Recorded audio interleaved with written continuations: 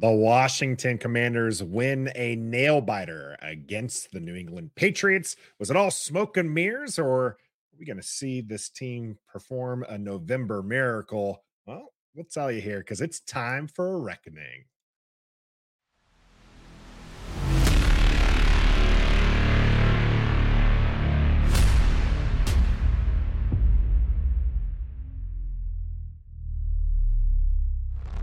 Greetings and salutations. Welcome to Ref the District's Day After Reckoning, where we take a closer look at the game the Washington Commanders played the day before. I'm Nathan Perry. That's the Stoner here on the Believe Network. And you better believe this team's got that W, and I'm rocking the onesie. Yeah, love it. Love it that you got the old school onesie, the Redskins onesie. I had to go old school for this one. I rotate them. I have the four, and I try to get them going as far as, you know, where they are in the rotation. I started the year with the Commanders one, and then we lost, and then I had to put on the brand new Commanders one that I got that makes me look like Ronald McDonald. And then we lost again. And so this time I'm breaking out the old school one, and I'm hoping I get to wear this, 4 games in a row. I get to wear this 5 games in a row because that's the rule. You go on a winning streak and you get to keep the onesie rolling. So we'll see. Yeah, you don't want to change anything. You got to keep the same mojo going. Yeah, it gets hung up and ready for the next week. We'll see whether or not Washington can continue. But first, we got to take a look at this New England Patriots game. But before we do, you need to make sure that you are registered for Bet Online, because the last of the major pro sports leagues is off and rolling, and college basketball is ready to go as well. Bet Online remains your top spot for all your live betting action and contests. NFL, college football, UFC, NHL are all in full swing. BetOnline is your number one source for wagering news, odds, trends, and predictions. All the hoops betting action, along with every sport available at your fingertips with both desktop and mobile access anytime. Head to the BetOnline today and remember to use our promo code BELIEVE for your 50% welcome bonus on your first deposit. BetOnline, where the game starts. Yes, sir.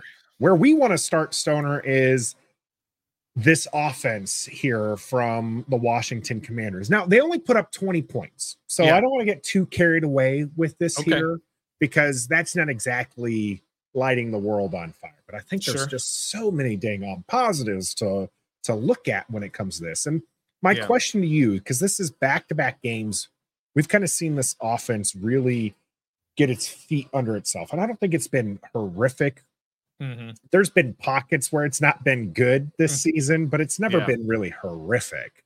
And now we have 2 games where I'm looking at what I feel is a pretty good offense, something that we can consistently see week in and week out. Yeah. What is that a tribute to? You can't give me the easy out and say, oh, it's all of the above. You got to give me one of these 3 or take other. All right. Is it the fact that Tyler Larson and Chris Paul are in at the offensive line? Or is it Eric Bieniemy's play calling? Or is it Sam Howell has just figured it out and is him? Yeah, believe it or not, Nathan, I'm not going to take the easy way out and give you a combination of the 3. I honestly and truly believe that this all can be attributed to Eric Bieniemy, the offensive coordinator. He went through a stretch of a few games there where his play calling was just really, really bad. It was just constantly 5 and 7 step drops over and over. His run to pass ratio was like 80% to 20% for a long stretch. And it was just, everything was kind of out of whack. And you were asking a guy in Sam Howell, a first year starter, to just drop back 50 sometimes a game. That's not going to work. And so at some point he finally said, look, we can't keep doing this. I have to change up the game plan. Yes, Sam has played well. Yes, Tyler Larson and Chris Paul have played better than the 2 guys that they've replaced. But Eric Bieniemy is scheming to take advantage of Sam's strengths and to overcome the weaknesses of that offensive line. Because if you watch all of those plays, especially again in that first half, it was quick passes. it was screen passes, it was bubble screens, it was dump offs to the backs. And the tight end was staying back to block. And as soon as he hit the guy one time, Logan Thomas, he would drop off into the flat. Boom, 5-7 yards, whatever. So I attribute most of that offensive production, the change the last 2 weeks. First time they've been over 400 yards in back-to-back games in 4 years, something like that, 3+ years. Yeah, 2020. Yeah. Yeah, I would attribute most of that praise would go to Eric Bieniemy. And everyone, and those other people that you brought up, they play a role. It's not just all Eric Bieniemy, but he has figured out something within the game plan, within the schemes that works for what he has available to him. And these last 2 weeks have proved that. Yeah, these last 2 weeks against the Eagles, which is a very good defense, Washington was able to consistently move the ball. There were some troubles there in the second half, and I think that those troubles kind of came back a little bit here against the Patriots in the second half. But he is really, like you said, putting up this offense with a chance to succeed, to be successful. Now, that being said, I kind of got myself in a little trouble with the fellow Howlers yesterday during the play-by-play, where I insinuated, I didn't just insinuate, I straight up said it, Stoner. Said Sam Howell before this game has not shown enough to warrant being called the QB of the future. Right. John Allen watches the channel, and he came out in his post-game presser, and he was just like, Sam Howell's going to be the QB for the next decade. Yeah. What have you seen from Sam Howell over these last 2 games that makes you think Sam Howell should be the franchise quarterback? The biggest thing that I've seen over these last 2 days is his ability to change, his ability to adapt to what has gone wrong in those previous 6 games or 7 games. He has seen that, look, I cannot keep taking sacks. And he has made a conscious effort to get out of the pocket, throw it away, get out of the pocket and scramble a little bit. Just doing little things. I've noticed his awareness in the pocket, his pocket presence has even improved. You see him making these little adjustments, stepping up into the pocket and making throws, or standing there when the pocket is not collapsing. We've seen him get out of the pocket when it hasn't been a bad pocket. He had probably 3 or 4 throws in a tight pocket, but not a collapsed pocket. And he was able to complete a few of those down the field when he's needed to. So I think that's the biggest adjustment is he's looked at his weaknesses and he said, I've got to figure out how to make them better. I have to improve. And he's done that. And like you said, these are not bad defenses.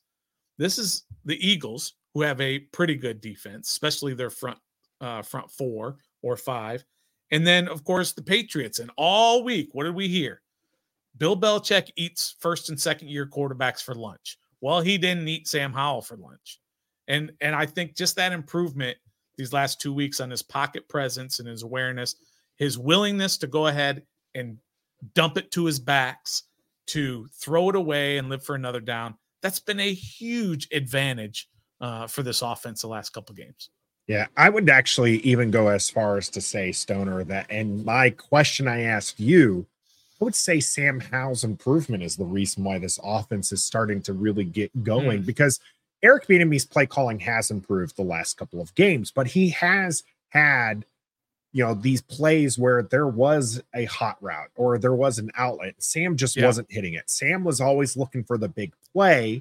Yeah. And now what we've seen from Sam Howell these last 2 games is, like you said, he's hitting those checkdowns. He's living to fight another day. He's throwing the ball away and he's moving away from the pass rush. These are things we hadn't really seen. And that's why I had said that early on in the play-by-play yesterday was Sam Howell needs to show us the Eagles game. And now this Patriots game, that's the QB who he is.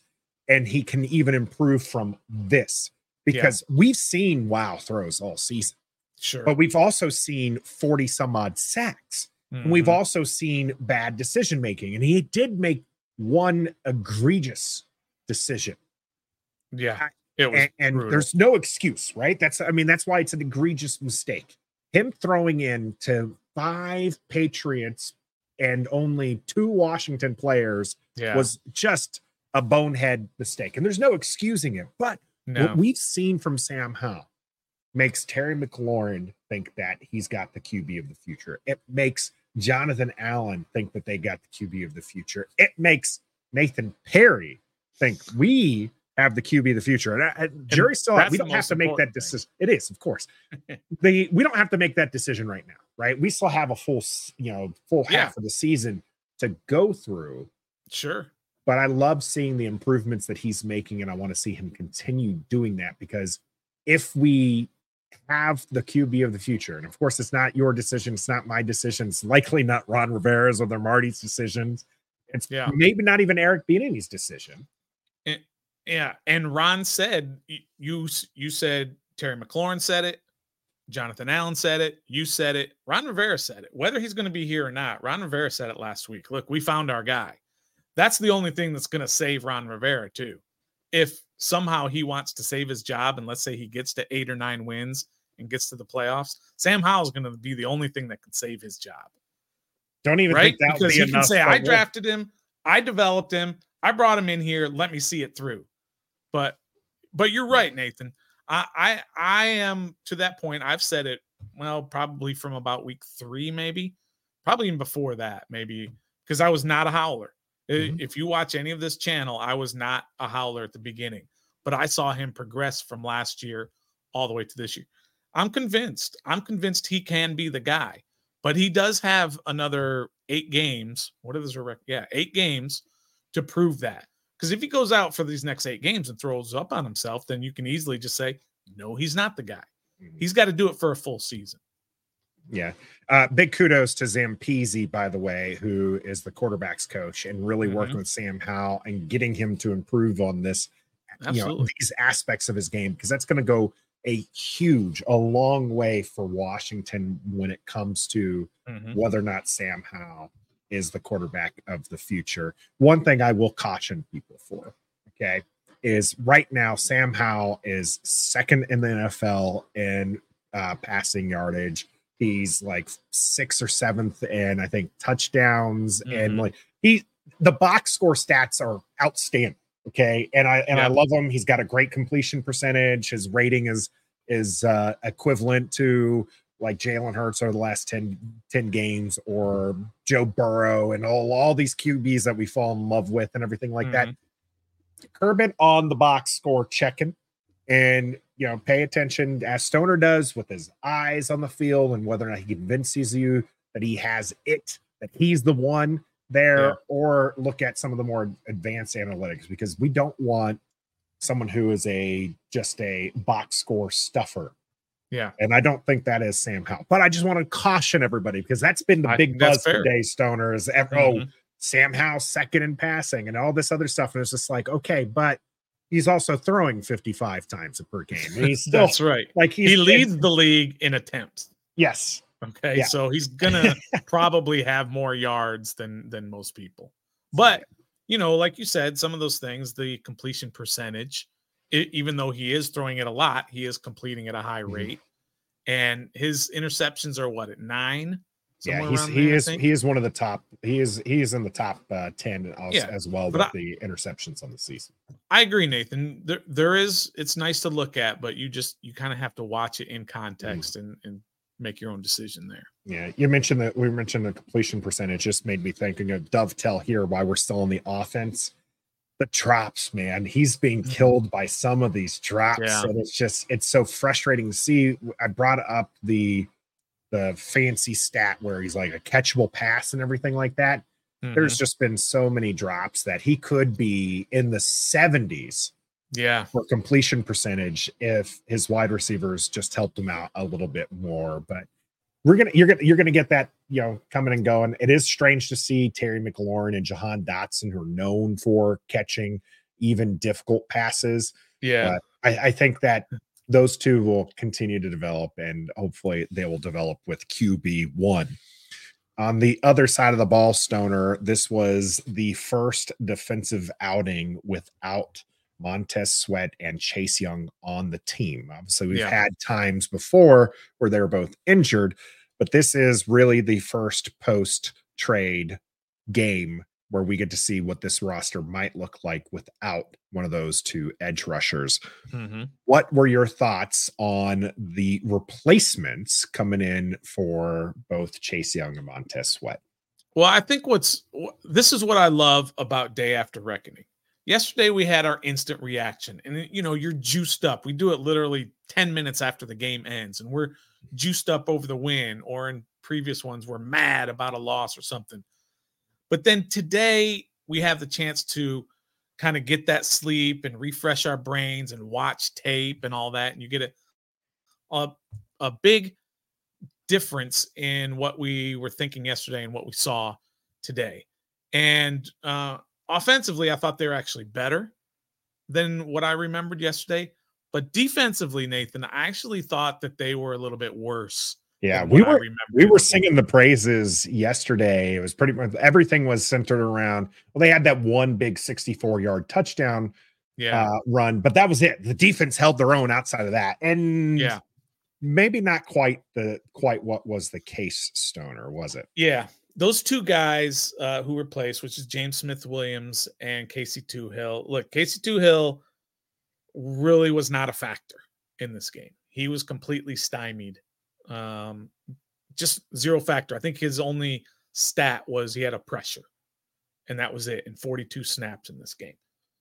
So, but James Smith-Williams, he did make a few plays. Obata made a few plays, but overall defensively, I didn't think that they were as good as what they ended up with, the 17 points. I thought New England's offense helped them out so much with bad plays, with bad quarterbacking. Think about the fourth down play in the first half that Mac Jones missed a wide open receiver. St. Juice was beat pretty bad on that. Think about the some of the other throws that he had. If you the one to Ramondre Stevenson in the fourth quarter that Jamin Davis was beat pretty bad and had to come back. If that was a good pass, he scores an easy touchdown on that. He was wide open, but it was too high and gave Jamin Davis time to come back to it. And just a lot of plays like that. They were effective against stopping the run, other than the one long run. I think they were 18 for 43 other than that long run. But you can't discount the long run. So they ended up giving up over 100 yards rushing, 107, I think. It's concerning that this defensive line is still unable to get pressure on the quarterback by themselves. I think of the 42 snaps that Toohill had, 37 of them they rushed 4. So they had no blitzing, no help, no nothing. And they just didn't create a lot of pressure. Now, Mac Jones was getting the ball out quick like Sam Howell was, but still on those times, I mean, the one time they got their most pressure, they got called for a penalty for roughing the passer, which was the worst penalty in history. Start on that joke there. Yeah, they've got a ways to go, Nathan. Still, they do, and so when looking at that, and we're doing a clip up of Casey Toohill's snaps, and that's going to be on the channel if you haven't already seen that by the time we are watching our Day After Reckoning here, and it shows me like James Smith-Williams and Casey Toohill, they're fine, right? They're okay. They are the definition of just another guy, though. Okay, sure. They are absolutely Jags. They are not special. And as much grief as people wanted to give Chase Young for freelancing or being a diva and everything like that, Chase Young showed us he has something special. Okay, he might not do it every down. He's not Casey Toohill in that factor. Where Casey Toohill, I think out of all those plays, I think I counted one where it seemed like he kind of gave up on the play. And I mean, the play was like 10 yards and it was by the sideline. So by the time he was like trying to get over there, he started jogging because there's nothing much he's going to be able to do. Yeah. But outside of that, Casey Toohill does have a high motor, right? And James Smith-Williams, his savviest play was the fact that he went down and gave an extra bit of time. So sure. Ron Rivera could throw his challenge flag. But it was so frustrating to watch it because I was just like, these guys, no one fears them. They can go, the offense that we're going to be playing against for the rest of the season will have no problem putting a right tackle and a left tackle against these guys one-on-one. Right.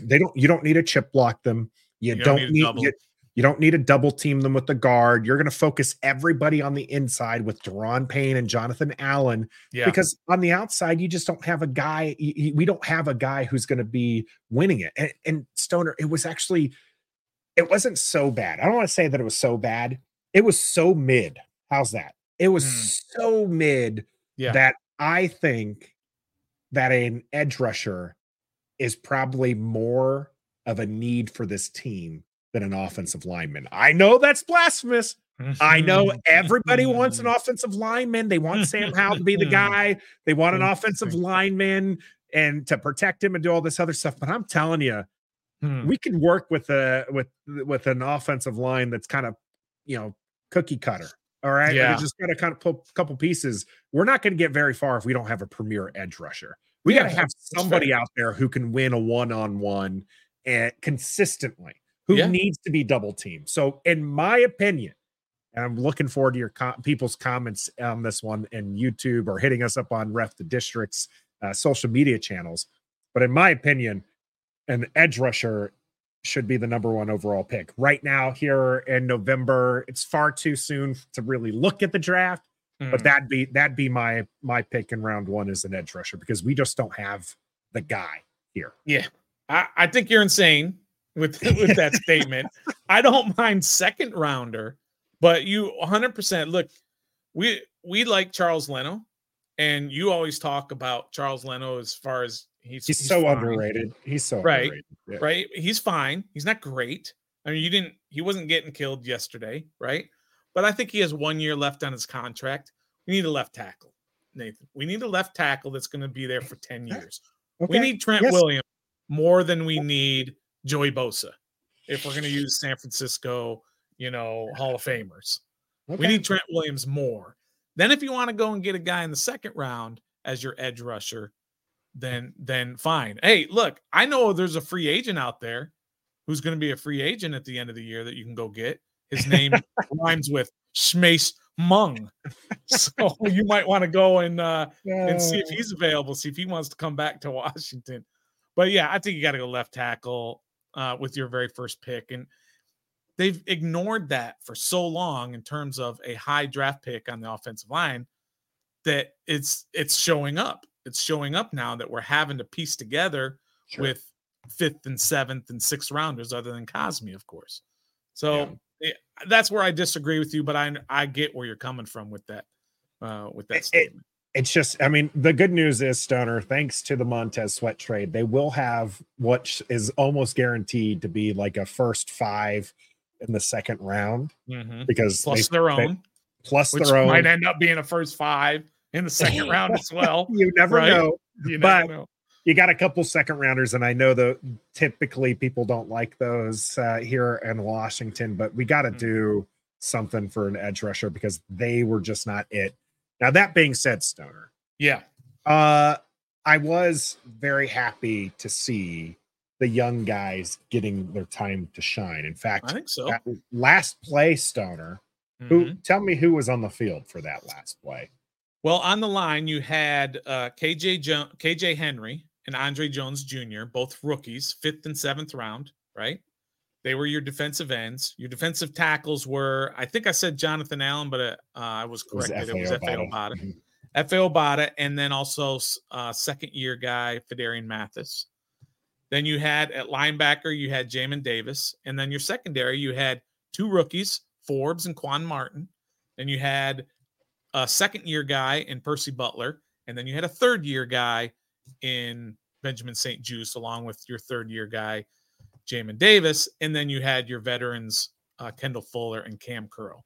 So out of your 11 guys out there, 8 of them are in their first 3 years. I think that's significant. And we got some blowback saying, hey, they didn't really do anything. Juju Smith-Schuster tipped that ball up to get it picked off. But whatever. They were out there. Yeah. They were out there and they made a play. And they were out there at a trusted moment. This wasn't like some random second quarter drive that we're seeing the young guys out there.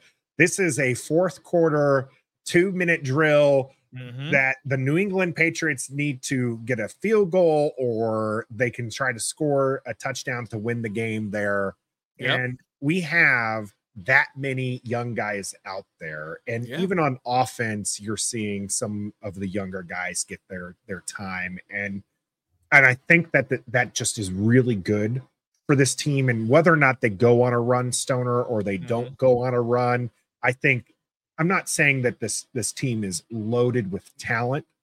Okay. Right. I'm not saying we're brimming with like, the next superstars at every position or anything like that. But I do think that Washington, especially with Sam Howell continuing to develop and these young guys out on defense and these young guys who are contributing on offense, this is an attractive spot. If Ron Rivera doesn't survive, which no one believes he's going to, he might, even if he makes it into the playoffs and wins a playoff game, it's very likely we've seen the last of Ron Rivera coaching here in Washington, just because they'll want to move on with somebody who can take this team from what he's built and take it to the next step, right? And I think there are pieces there that Washington makes Washington a spot where you do have something to build upon, and you can come back and look at this particular play, which I don't understand when people are like, they didn't do anything. Quan Martin got his first interception. Was it off of a tip? Yes. Was that tip because Kendall Fuller was playing excellent coverage? Yes. So were there other people who were open? I don't remember seeing anybody else open. I think, and was the pressure there for Mac Jones? Was it getting rid of it? I mean, look back at that play and you'll see that Washington trusted their young guys to make an impact, and it worked. Yeah, I agree. And throughout the game, those guys were out there with the KJ Henry sack, no sack, whatever you want to say. Andre Jones was out there. He made a couple plays. Tip to pass. Yeah. Yeah. I mean, we've been killing Forbes, rightfully so. But Forbes was out there making plays. He almost had a couple of picks. He had, I think, 2 pass breakups. He had a nice open field tackle on Ramondre Stevenson. He had another play where he was the closest guy to the thrown ball from Mac Jones, not the receiver. And you saw, and look, Quan Martin, he pops on special teams. He doesn't pop so much defensively. Every once in a while you'll see him. But on special teams, he pops. He's pretty darn good there. So look, we got to give them their just due here in this particular game. And hopefully we see more of them getting more and more snaps now this week coming up. We'll talk about it later, but Seattle is a formidable foe, especially those receivers. We'll see what happens. But at least for this week, the young guys showed out. Yeah, Emmanuel Forbes he absolutely needed to be in this game. They started him. He got the chance, and the Patriots were trying to attack him. And he wasn't having it. He was doing a great job. You mentioned the one near interception that he had. That was, Smith-Schuster having to play defense there and likely could have been called for offensive pass interference. It was. Because and Forbes also proving why he's not a receiver, because he had like 2 or 3 shots at that ball and didn't come down with it. But he did have a guy draped all over him. But there was a lot of great, I thought, that we saw from Emmanuel Forbes, and we talked a little bit about it. But did he do enough, Stoner, to get into our go-goes and no-goes? Interesting. So, that I always like to start off with actually the no-goes, even though this is a go-goes and no-goes. Yeah, I like to do the no-goes because I like to end on positive. Sure. So let's get right off here with the no-goes for the Washington Commanders against the New England Patriots. Who is your no-go for this game? It's hard to take a no-go because, when you win and it's hard. And there wasn't guys that really stood out and played bad. But, gosh, I think I'm probably going to have to go with De'Ami Brown. I mean, De'Ami Brown did contribute. He did have a few catches in there. But there were 4 targets.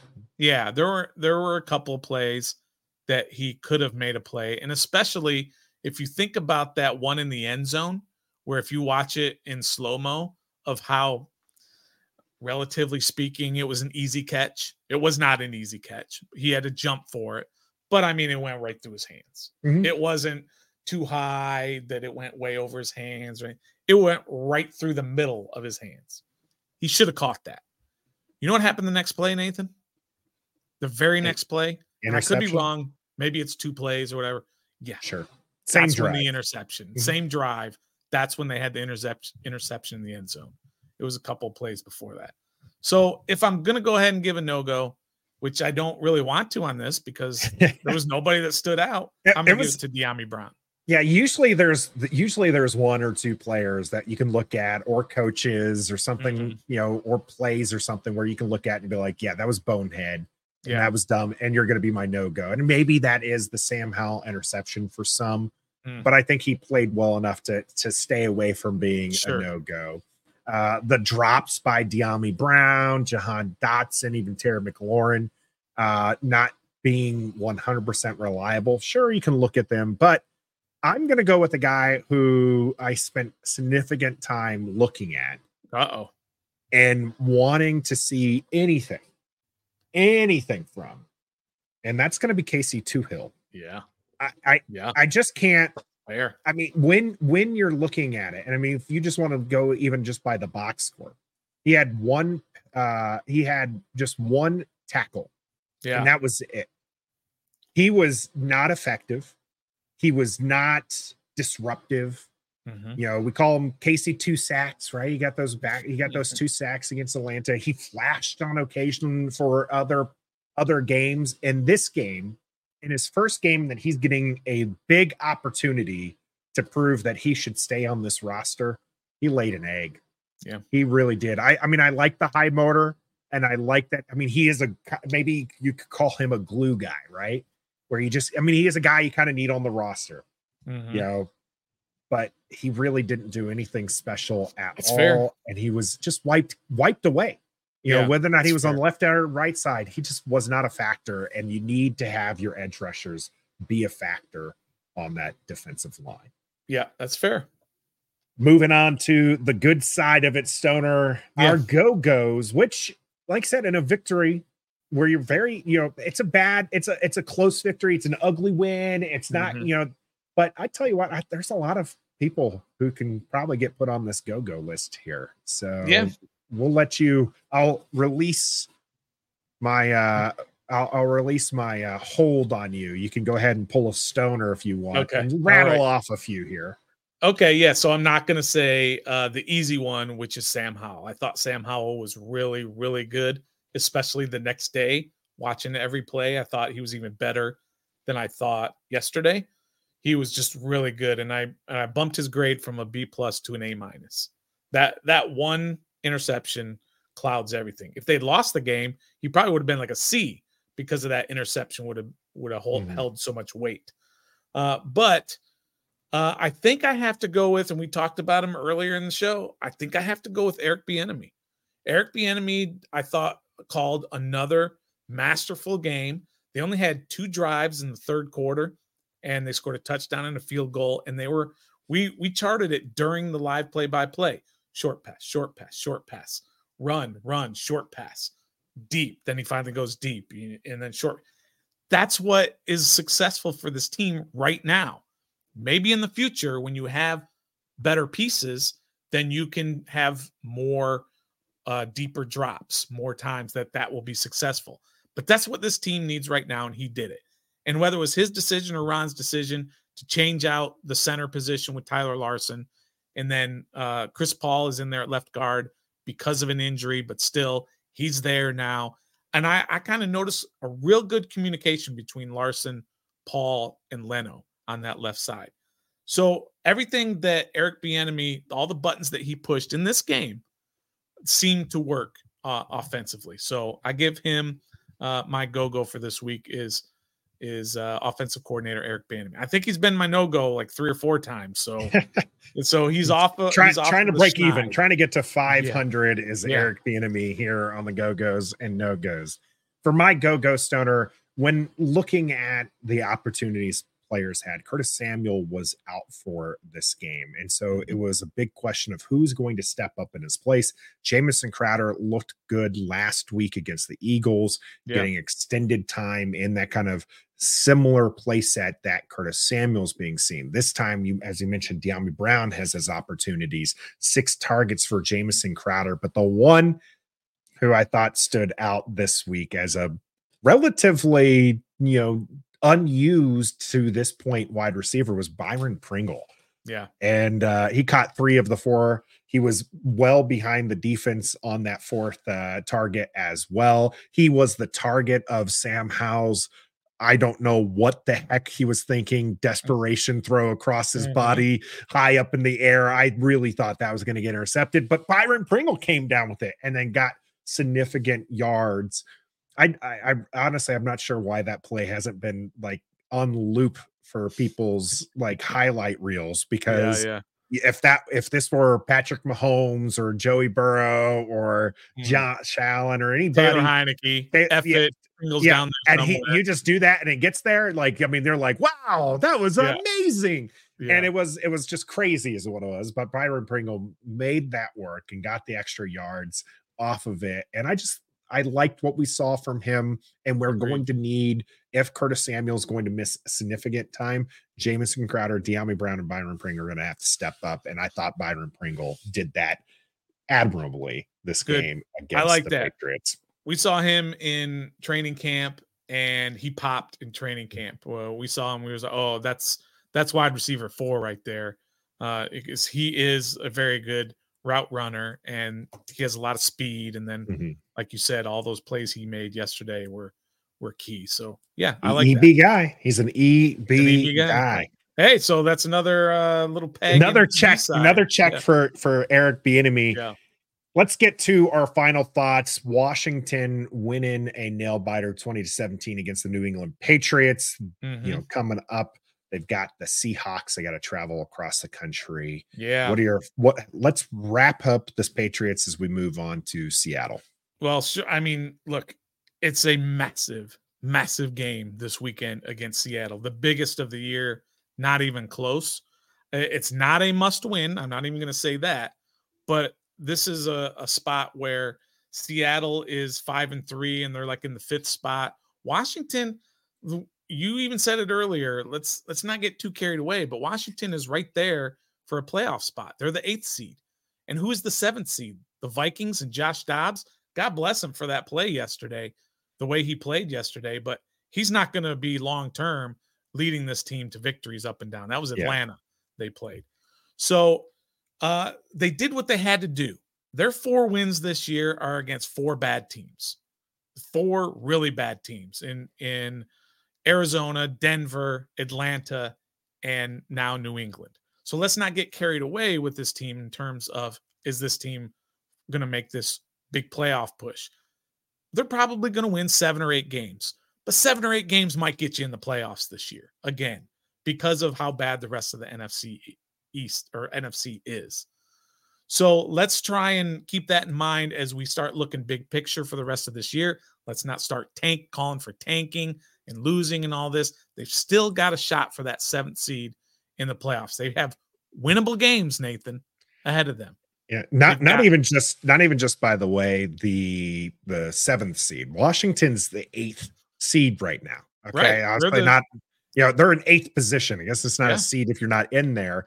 The Vikings, the Saints, and the Cowboys, and the Seahawks and 49ers are all within a game or so. Right. Seahawks, San Francisco, and Cowboys are 5-3, but Saints and Vikings are 5-4. Those two lose. Washington wins. Everyone's 500. You're in a playoff spot. You're in a playoff spot. You're in contention. It is so frustrating, Stoner. So frustrating when I see fans or hear fans talk about, well, we're not good, and why do people want to cheer on? And when this team's going to be mid and going to be a 15, let all that sort out. Right now, you have games to win.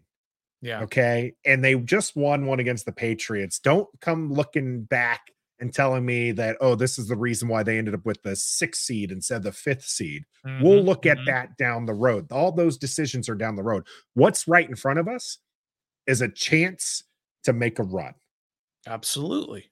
They played well against the Eagles. They beat the Patriots. If they can beat Seattle, which is a good team, but maybe not a great team. I mean, when you look at Seattle, they beat the Panthers, the Giants, the Cardinals. Like these are some of the wins. Now they have good wins against the Lions. They've got a win against the Browns, but they just got trounced by the Baltimore Ravens. We're not the Baltimore Ravens. We're not going to beat Seattle 37-3, but if they can build off of what we saw here with this Patriots victory, I'll be mightily impressed. And I think that Washington can go on a run. I think one of those things that you look at when you play a bad team and you have guys like Forbes and Martin and Mathis and guys out there who may not be out there if you're playing the Eagles, but they're out there in this game and they're excelling and they're building confidence. And that helps build towards the next game. Maybe they can build upon what they've done in this game moving forward and not just have us constantly say, well, they're just no good. They've proved it time and again that they're not good. They lost to the Giants. They lost to the Bears. But there are a lot of bad teams out there, Nathan. And if you look at other teams, you mentioned the teams that, who was it that you were saying that had those wins? They beat the Panthers, the Giants. This is Seattle that beat Seattle. This is right. 3 of their 5 wins are against bottom dwellers. And look at who do you think is a top 5 team right now? Are the Dolphins a top 5 team, even though they lost yesterday? Are they a top 5 team? Probably, maybe. Yeah, probably. Yeah. They've beaten the Chargers, the Patriots, the Broncos, the Giants, and the Panthers. And the Patriots again. Sorry. So their 6 wins are against the bottom of the barrel as well. And yet we want to anoint them. Just think if Washington had just beaten, let's just say the Giants in that game. That's a big one. 5-4 instead of 4-5. We have a totally different outlook. But they didn't, and they lost, and that plays into how we view this team. But beat the teams you're supposed to beat. Giants, Rams, Jets. Give me one more. Giants, Rams, Jets. There's another winnable game in there. I can't remember. For Washington? For Washington, yeah. Washington, as I have to bring it up here. Maybe it's just the Giants, Rams. Yeah, so you got the Giants, the Rams, the Jets, and that's really it. I mean, the rest of the games, Seahawks, Cowboys, Dolphins, and 49ers, and the Cowboys again. I mean, they have a tough road ahead. Right. Make no doubt about it. Beat the teams you're supposed to beat, those 3 teams. Steal one, maybe a Cowboys at home, maybe a Seattle this week or whatever, and you're at 8 wins. 8 wins this year, just almost like last year when it was 9-7-1 that got that last spot. 8 wins might get you a playoff spot this year. And that's what you're going for. So there is a little bit of hope. They haven't shown that they can beat a good team. They've shown that they can lose to bad teams. I get that. But let's build off this New England win. Give the young guys even more confidence. Sam Howell can put you on his back and win a game or 2. And let's just see what happens. All right. Well, we will have plenty to talk about here on Ref the District. So wherever you are watching or listening, make sure that you hit that like button, subscribe. Make sure you're leaving us a rating if you're on an audio platform. And we are presented by Bet Online, and you'll be sure to check us out on Wednesday live here on YouTube. Join the conversation with us, but we'll have daily Commanders updates in between, and your game preview for Seattle. Seattle will be out on Saturday. But until next time, welcome to 2023, Eric Bieniemy. Be a fan. Here we go.